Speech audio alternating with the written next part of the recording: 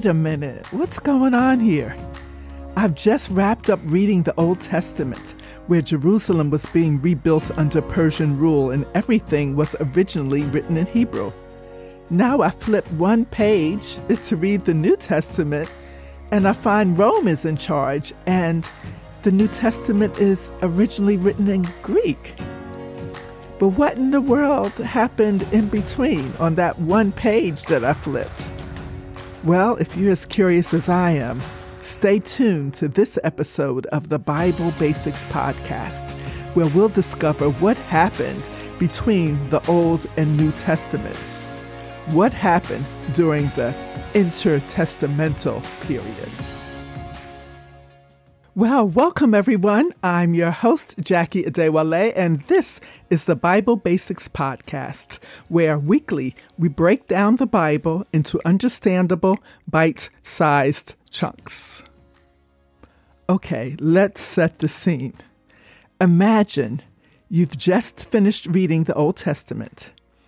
You've witnessed the stories of creation, Noah's Ark, the Exodus, the reign of King David, and so much more.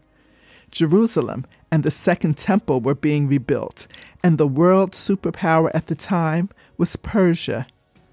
All of this content was originally written in Hebrew, the language of the Jewish people. Now, you flip over one page and start reading the New Testament, beginning with the book of Matthew. Suddenly, you're in a different world.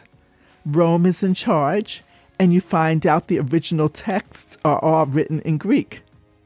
The Second Temple seems to be far more functioning than it was at the close of the Old Testament.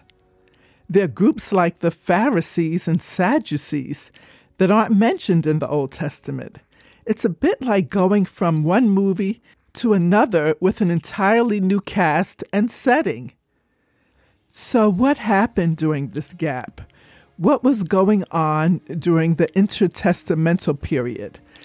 That's the way we describe the period between the Old and New Testaments. Well, let's dive in and find out.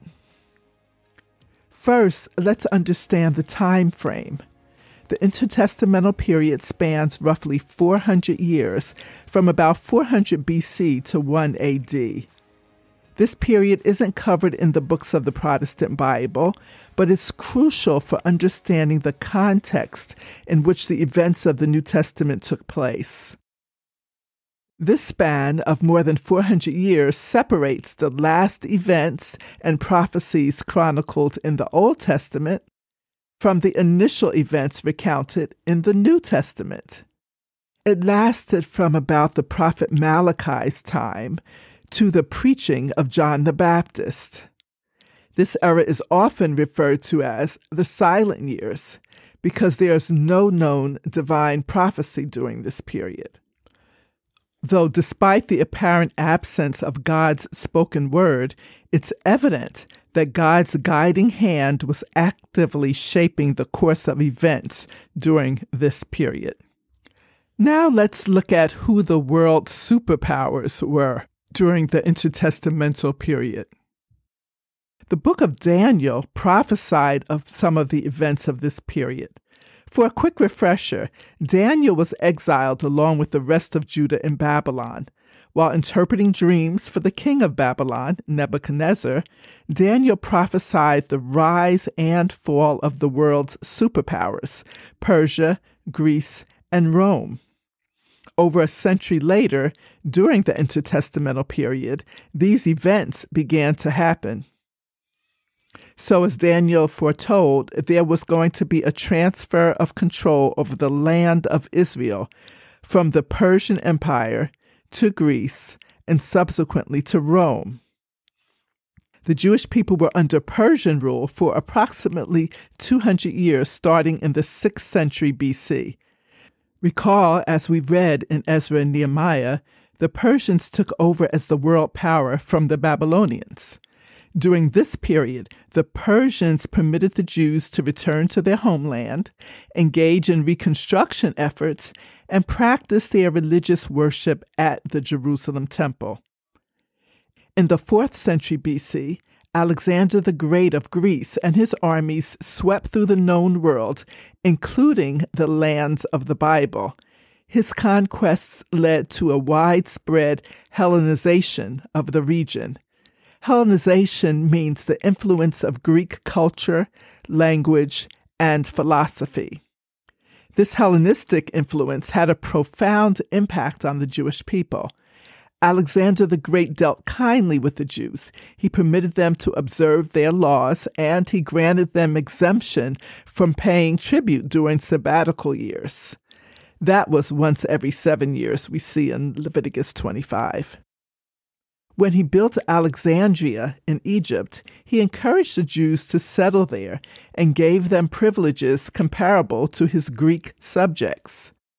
Many Jews began to adapt Greek customs and even spoke Greek.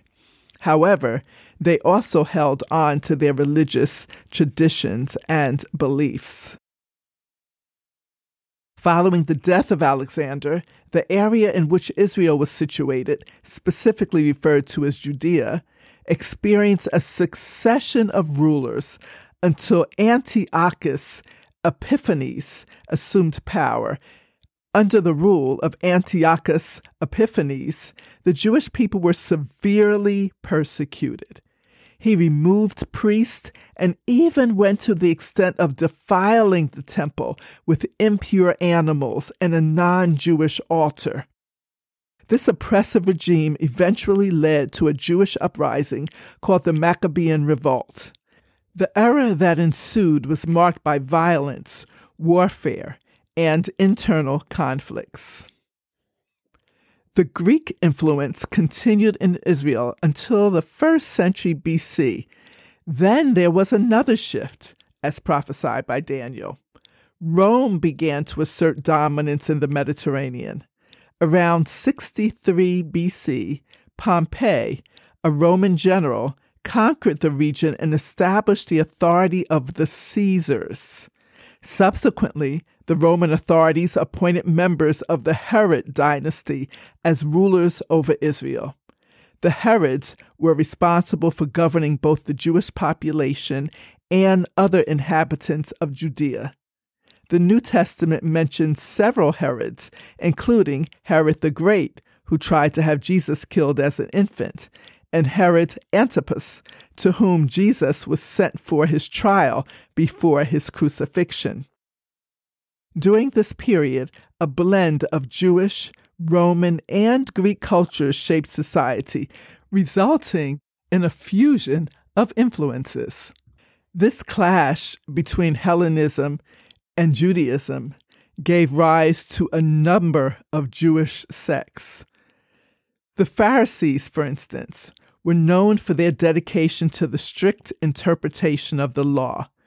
They sought to make their understanding binding upon all Jews.